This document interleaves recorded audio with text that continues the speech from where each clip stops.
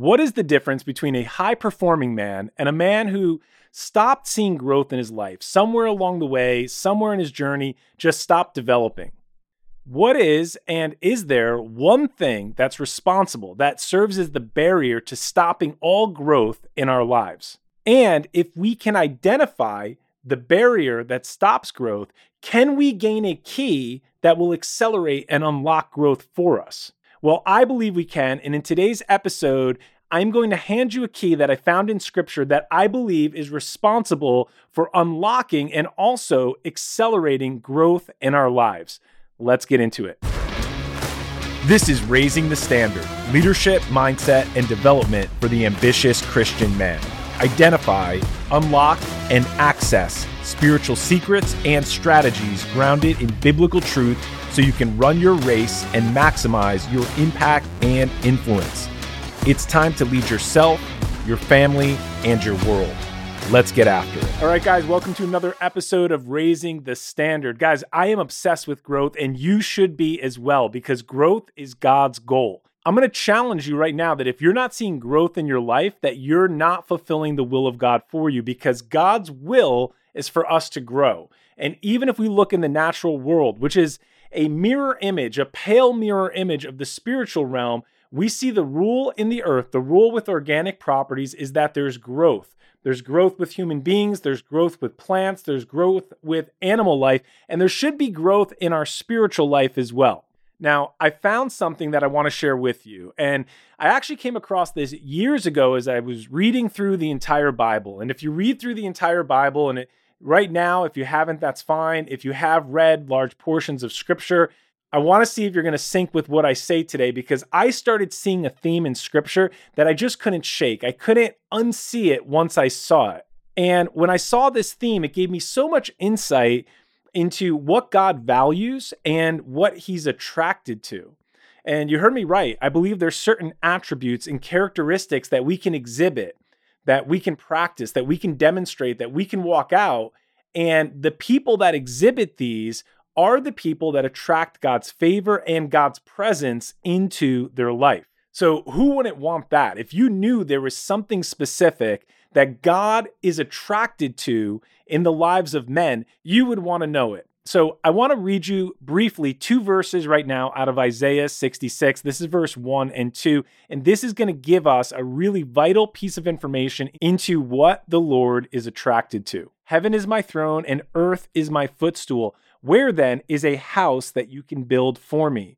And where will my resting place be? For all these things my hand has made. So all these things came into being by me and for me, declares the Lord. But to this one I will look graciously, to him who is humble and contrite in spirit, and who reverently trembles at my word and honors my commands. Guys, that is a standout word. God is looking in this scripture for the place that he will call his home. What will be his habitation, his resting place? And his eyes are roaming the earth, and he's looking for the man or for the woman who is humble and contrite in spirit, someone who exhibits this lowliness in their attitude. This is a value that God has. We're going to see it all through Scripture, and he's attracted to it. So I'm going to make the statement right now that meekness is the path. Meekness is the key, and I want to further elaborate this just a little bit here, guys, to show this to you, because who inherits the earth? It's the meek. Now, when you think about inheriting the earth, that is a ruling scripture. So if you want to rule and you want to reign, well, you don't get it the way the world gets it, by hustling and climbing and fighting to get to the front of the line. It's the first shall be last and the last shall be first. So God is obsessed. He values and he's looking for this meekness and this humility in us as men. And if we think about this in the plan of God, when Jesus enters the earth, he enters as the lamb. He's known as the lion and the lamb, but primarily in his first advent, we see him show up as the lamb. He shows up in total humility, in total meekness. And yes, we get some glimpses into his lion nature, but he is primarily the lamb when he shows up the first time. When he returns at his second coming, you will see the lion nature of Jesus. But primarily what we see in Scripture is the lamb nature who is sacrificed for us. And this lamb nature that he exhibits, it's meek. In the Standard, I have an entire chapter devoted to Jesus being meek, and I define meekness this way in the book. I say that meekness is best described as power under control. He's strong, he's dangerous, he can exhibit, he can wield, he can use power, but he chooses not to. He chooses a path of restraint, and that is one way you can exhibit being meek. So meekness is not weakness. Now, I want to expand that definition a little bit further because I believe this is a big word. There's a lot of fullness and value in this word and this concept of being meek that I want to take just a little bit further. Throughout the Bible, we see that God has many promises for the meek. And in Psalm 25, verse 9, David writes, "The meek he will guide in justice, and the meek he will teach his way." So guys, there's a key right there. I want you to think of meekness as being teachable. Whenever you hear the word meek, I want you to associate it with being teachable. Now, one of my favorite authors and someone I consider a father in the faith and a long-distance mentor who I never met but someday will is T. Austin Sparks. And he writes about meekness, and I want to give this quote here because he says it's the gateway to sonship. So Sparks says this: "This is the way of sonship, and meekness is just that you have no opinion of yourself and you have no self-sufficiency whatsoever." Wow, that's a powerful statement. No self-sufficiency? Like, guys, we're ambitious. We run after things. We hit targets. We're confident. But in the kingdom realm, self-sufficiency is not the answer. That's not what God calls us to do, operating in our own strength. Actually, if you want to go back and check out episode 25, I recorded an episode called "You Are Too Strong," where I go deeper into this subject if you want to learn about how we operate out of our own strength. And that's not pleasing to God. And that's not how you live the Christian life, in your own willpower and in your own strength. Sparks goes on to say that meekness is actually an attitude that you do not think you know, and you do not think you can do it. No self-sufficiency. So approaching something God calls you to do, but not saying, "Hey, I've done this before. I'm going to kill it. I can crush this." That's the opposite of meekness. Meekness is this attitude of dependence. I'm dependent on God for me to do this according to the way that he's calling me to do this. So I want to give you one more example from scripture to associate meekness with teachability. And in Luke 10, we have the story of Martha and Mary. And if you remember this, guys, Martha is busy. She's cleaning, she's cooking, she's moving all around. She's taking care of all the stuff that needs to be taken care of, all the service activities.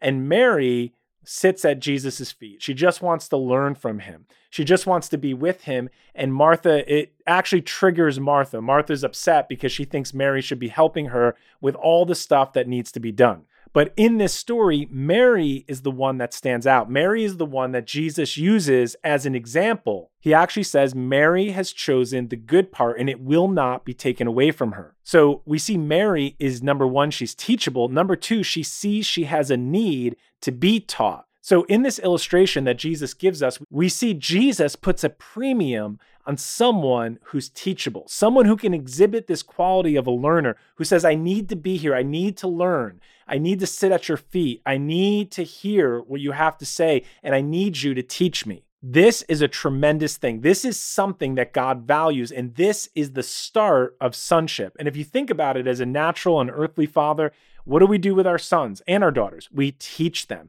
They have to be teachable. It's the path to becoming a son for you and I. So guys, I want to wrap this up and I want to give you a couple keys here because I promised you a key at the beginning.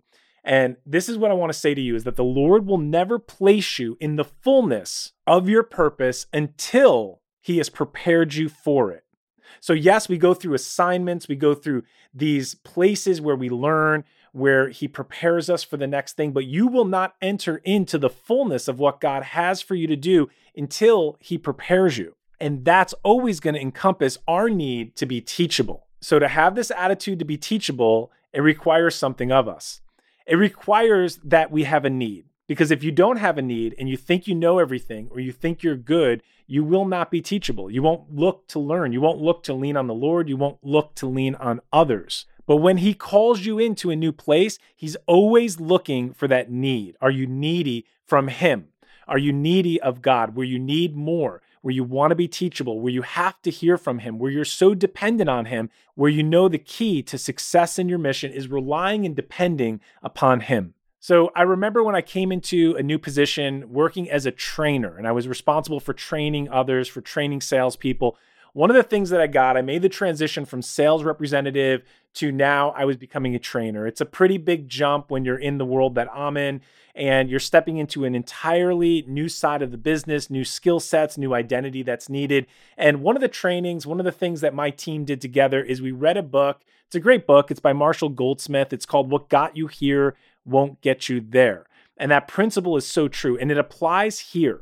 And I think this is an attitude that we all can adopt as we look to grow and get to the next level, whether that's your career, spiritually. And I believe it's all intertwined because where God places you is where he wants you. So our spiritual life was never meant to be divided from our secular life. So there is no secular sacred. We actually have a teaching on that as well. But everything we do should be viewed as one. And the premise of that book is that to go to the next level, you cannot rely on what got you to the first level. You can't go back and just keep going into the past and using the same tool set every single time and thinking you have all the skills to level up and play at the next level. That's not how it works. That's the whole premise of the book. What got you here is not going to get you to the next place you need to go. It's going to require a new set of tools. It's going to require a new attitude. It's going to require an upgrade in your operating system or your identity. And it's going to require that you are teachable. Because if you just show up to the next level and you're not teachable and you don't recognize that you have a need, that you have to develop something you've never walked in before, then you will not be teachable if you don't see that. So we must be teachable. So when you hear the word teachable, think about meekness. I need to be meek. I need to lower myself. I need to understand, unlock, and I need to learn something that I do not have right now. So back to where we started the show, guys, I'm going to ask the question, what's the one thing that stops growth? And I said, if we can identify this, then we can identify an accelerator to growth. Well, the one thing that stops it is when you're not teachable, when you can no longer learn.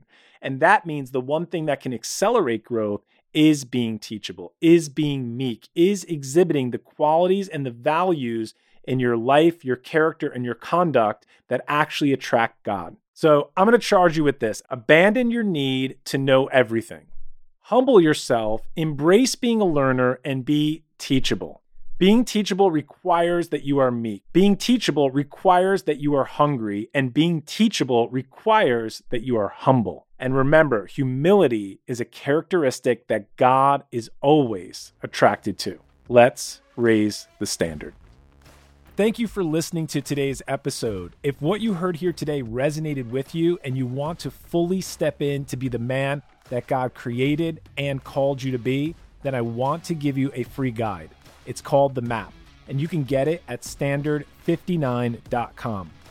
In the map, I will give you 12 biblical strategies that every kingdom man pursuing biblical masculinity must honor. If you're ready to step off the sidelines and pursue the upward call, then get the map today at standard59.com. That's standard59.com. Hey, if there's a brother in your life that needs to hear this message, then share this show with them. And please leave us a rating and review. It helps get the message out there to more men. Until the next show, guys, let's raise the standard.